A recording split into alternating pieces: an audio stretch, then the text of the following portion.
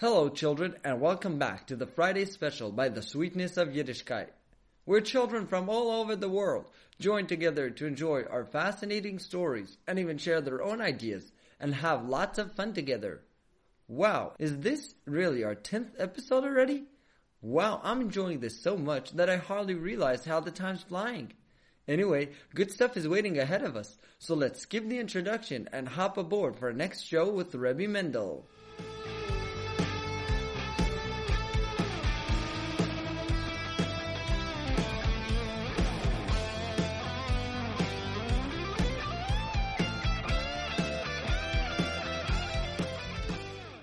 I'd like to start off, children, with an interesting story that Rabbi Yitzchak Zilberstein told over. There was a chosson who was getting married. As you surely know, the food at a wedding is very expensive. It might cost $40 or even $50 a portion. Some people who don't have what to do with their money even spend as much as $100 or $150 for each portion. But also regular portions are not cheap at all. So how are they able to pay for the expensive catering? They put a large box at the entrance to the wedding hall with empty envelopes on top of it, and the guests put in a nice letter along with some money, a big check or a nice amount of bills, and this covers for the food that they're going to eat. This chosson was not a fair and decent guy. What did he do? In middle of the chasana, after the chuppah went perfectly well and all the guests came already and put their big checks in the box, suddenly the police burst in and began sending everybody away. The participants tried arguing with the police officers that they will put up capsules and walls to separate the big crowd in the hall. But the police officers got angry and ordered everybody to evacuate the hall at once, or else they will give them a very big fine. What did the guests find out later? This chosson was a smart aleck. He knew that the portions are expensive, and he also knew that all the money he will get in the envelopes will go for the catering. So he decided not to order any portions at all, besides for 10 or 20 portions only for the family. And after the chuppah, when he went to the yichud room, he himself probably called the police, because he wanted to gain the money for himself without having to pay for the catering. He called the police and said, "Hello, there's a wedding here, and there are way more than 20 people. Come quick, it's a corona chasana. It's forbidden to have so many people participate at a wedding." Now those people who came to the chasana and have put already money in the box want to know, are they allowed to cancel those checks that they gave as a present to the chassan? Can they force the chassan to give them back their money? What do you say, children? What should they do? So Rav Zilberstein said to them, it depends. If you know clearly that it was him who called the police, then you're allowed to cancel the checks and take back the money you gave as presents. If you want to make sure, then you can ask him for his phone for a moment and then see what were the chasson's latest calls. And if it was to the police, then you can force him to give you back your money. And now, children, I would like to tell you a story that Rebbi Yankaleh Galinsky told over. And this story will teach us how much we gain from doing chesed with others. And anything you do for someone else comes back to you at the end. When Yidden were coming into Eretz Yisrael from all over the world after the Second World War, they found a terrible situation in Eretz Yisrael. The secular Zionists, the Chilonim, would take away the children of the new immigrants, the newcomers, and they would cut off their payas, take off their yarmulkes, and make them become non-religious just like themselves. But they had a tough time with the Yemenite children. They were very stubborn children and would not agree to become non-religious. So the Zionists would come behind the Yemenite children, holding big scissors in their hands, and just suddenly cut off their beautiful payas.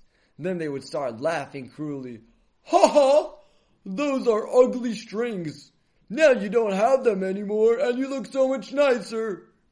The Yemenite children would start crying bitterly. They would pick up their payas from the ground, kissing it and sobbing.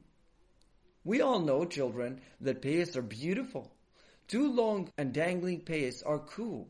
They are signs that we are proud Jews, as the Yemenites used to call them, simanim. But those Zionists were jealous of the Frum Yidden.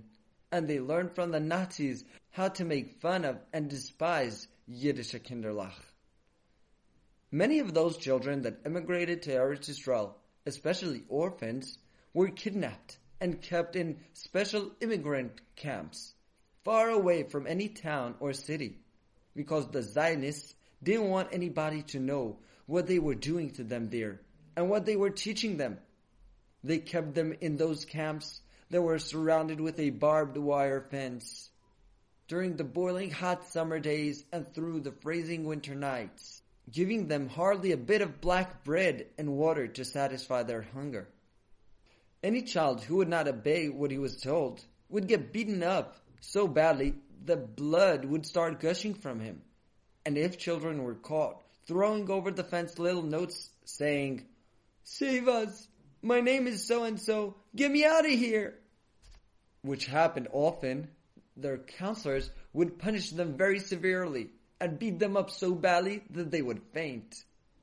The Chazon Ish wanted to save those poor children from the brutal hands of the secular Zionists, so he would send his students in the middle of the night to sneak into those camps and grab any boy they see. Then he would give those boys over to good families who would raise them in a warm house with good chinuch and send them to good cheters and schools where they grew in Yerushalayim the way their parents raised them back in Yemen. When those brachim were caught while sneaking into the camps, the Zionists would beat them up before sending them away, warning them that they should not dare to come back. The most important thing that the Chazon Ish was after and wanted his students to get their hands on was the list of names of children that were held in those camps. What did he need those lists for? When he had names of the children, then he would send an appeal to the government and claim responsibility for those kids. The Chazon Ish would write to the government, "He's my cousin and I didn't know that you have him. You must give him back to me because I am supposed to take care of him." And this way, he would get them back and save them from becoming not religious. One time, in the middle of the night, students of the Chazon Ish went to the immigrant camp in Rosh Ha'ayin. They started digging underneath the barbed wire fence that surrounded the camp. When the hole was big enough for a small person to squeeze himself through, they announced, "Who wants to go under the fence?" Everybody looked at each other. They were scared to do that, because if they were caught, they would get beaten up. But one of them was a very energetic boy and wasn't afraid, and besides, he was also the smallest there. Do you know who it was? It was none other than Rebbi Yankaleh Galinsky. He was always small and short. He used to joke about himself when he got older, and he would say, "Don't worry, a day will come that I will be even taller than the Twin Towers." And this really came true 20 years ago when the Twin Towers crashed down to the ground and turned into dust. Anyway, he was the smallest guy in the camp and also the smartest. So he would be the one this time to push himself through and get some good work done. He started squeezing through the hole. He pushed himself, push and push, until suddenly he was caught. "Hey, you! What are you doing there? Trying to sneak in, huh? Come here! We're gonna kill you!" They started hitting him and pulling his pants and then took him to the office. His friends hurried quickly and ran back to Bnei Brak to the Chazon Ish's house. "They caught Yankaleh! The Zionists caught him!" they yelled as they burst into the Chazon Ish's house. But the Chazon Ish did not get alarmed. He only smiled and said, "Ha! Don't worry. They did not catch him. He caught them." They couldn't understand why the Chazon Ish was so calm, but they returned to yeshiva. Later, Rebbi Yankaleh told them the entire story what happened to him in the camps. There, in the camps, he explained to his friends, "I finally understood the meaning of the pasuk. Shalach lachmecha al pnei hamayim ki v'roi v'yamim timtza'enu. Send your kind deeds ahead, because one day you will find it and it'll come back to you." What happened was, young Yankaleh spoke with them only Yiddish, pretending not to be speaking any Hebrew. So after hitting him, they took him to the office and called in an official who knew Yiddish. This official was from Russia, and that's where he learned his Yiddish from. When the official walked in, Yankaleh looked in his eyes and recognized him. He remembered him from Russia. It happened at the end of the war, when there was a terrible hunger and nobody had anything to eat. And Yankaleh saw this officer, who was then just a simple guy, on the street, and his name was Joseph. This Joseph was crying, I'm so hungry. He was holding his stomach, looking for something to put in his mouth before he would lose consciousness and die of starvation. Yankaleh was sitting there, holding a big plate full of spaghetti in his hands. And this Joseph came over to him with tears in his eyes. I'm starving. Please give me something to eat. I'm going to die, he begged Yankaleh. Now don't you think, children, that it was so easy to give away food in those times? In Russia, after the war, there was almost no food, and whoever did not have what to eat would simply die of hunger. And I'm sure Yankaleh was hungry himself. Yet when he saw how poor Joseph was, he decided to give up his plate and handed it over to Joseph. Here, enjoy it, buddy. Eat it up. And Joseph gulped down the entire plate of spaghetti almost with one breath, not stopping to thank Yankaleh for his kind deed. This official, back in the immigrant camps, remembered the story very well, and once he walked into the room, he shut the door closed after him and said to Yankaleh, The spaghetti you gave me then is still sitting in my mouth. You saved my life. How can I ever pay you back for that? Then he turned to Yankaleh and asked him, Tell me now, where did you learn to be so kind? Who made you into such a good person? Yankaleh smiled at the official and said, I learned this in yeshiva, in a Varduk. There we were taught always to be kind to others and help them out. Finally, he leaned over to Yankaleh and asked him quietly, Well now, what can I do for you to pay you back? I owe you my life for that spaghetti. So how can I help you now? Just tell me what you want, and I will do anything for you. Look here, Yankaleh began. I was sent here by the chosson, and I need you to help me get a list of all the children that are held in this camp, so we should be able to appeal to the government and get them out of here. Can you do that for me? Can you give me such a list? The official's eyes grew big and his mouth dropped open. I can't do that. They'll send me to jail if I go in and get you a list. They will all see me doing it, and they won't let me give it over to you. Yankaleh thought for a while. Finally, he came up with a great idea.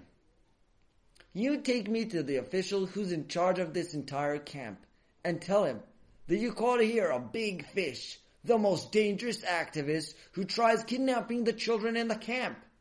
Then tell him that you want to go around to all the tents in order to show me to all the kids and warn them to watch out of me and never come near me. Then you will take me around and I will hold a pen and a notebook in my hand, and I'll write down the names of all the children here, and nobody will suspect anything, and you won't be fired or put in jail. Can you do that for me? Yankaleh concluded with a smile. Of course, Joseph agreed, and he took Yankaleh to the official in charge of the camp, and then took him all around to the tents, and Rabbi Yankaleh did not stop writing the names to Berry, Nahari, and so on, until he had in his hands a long list of all 60 children who were held in the camp. At the end of this tour around the camp, the official, Joseph, sent Yankaleh away with a discreet smile under his mustache, warning him never to come back to the camp. Yankaleh took the list and ran to the chosson house. I got it! I have the entire list, he told the chosson breathlessly. The chosson was very excited and sent an appeal to the Prime Minister Ben-Gurion, telling him, You must release those children that are written on this list and give them over to me immediately, or else we'll publicize the list in the entire world and tell everybody that you're keeping them for yourself. And Baruch Hashem, he had to let all those 60 kids out and give them over to the chosson. Finally, everybody understood what the Chazon Ish meant when he said that Yankaleh called them, not the other way around. But even more important than that, now we all understand how much a person gains from a chesed that he does for another person. Because kind deeds always come back to a person. And Hashem gives him all the good in this world and in Olam Haba. So let's have a sweet minute and thank Hashem for all the chesed we have the zchus to do to others, because it ends up coming back to ourselves. Now, dear children, would you like to share with us a story in which you were kind to others and helped somebody else, and suddenly it turned around and benefited and helped you?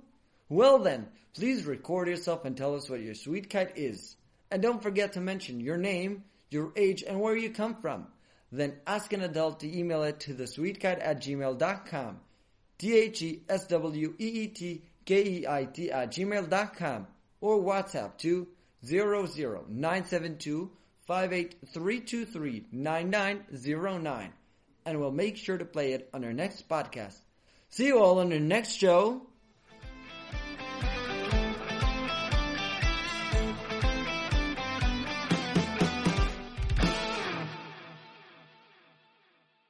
This podcast is brought to you by the Sweetness of Yiddishkeit. For comments, sponsorships, and more, please contact us at thesweetkite@gmail.com. The Sweetness of Yiddishkeit can be found on Torah Anytime, on Apple Podcasts, Spotify, and wherever you get your podcasts. To listen to the Sweetness of Yiddishkeit on the phone, please call our Israeli number 0765-980-394. From anywhere outside of Israel, first insert the Israeli area code. That's 972-765-980-394.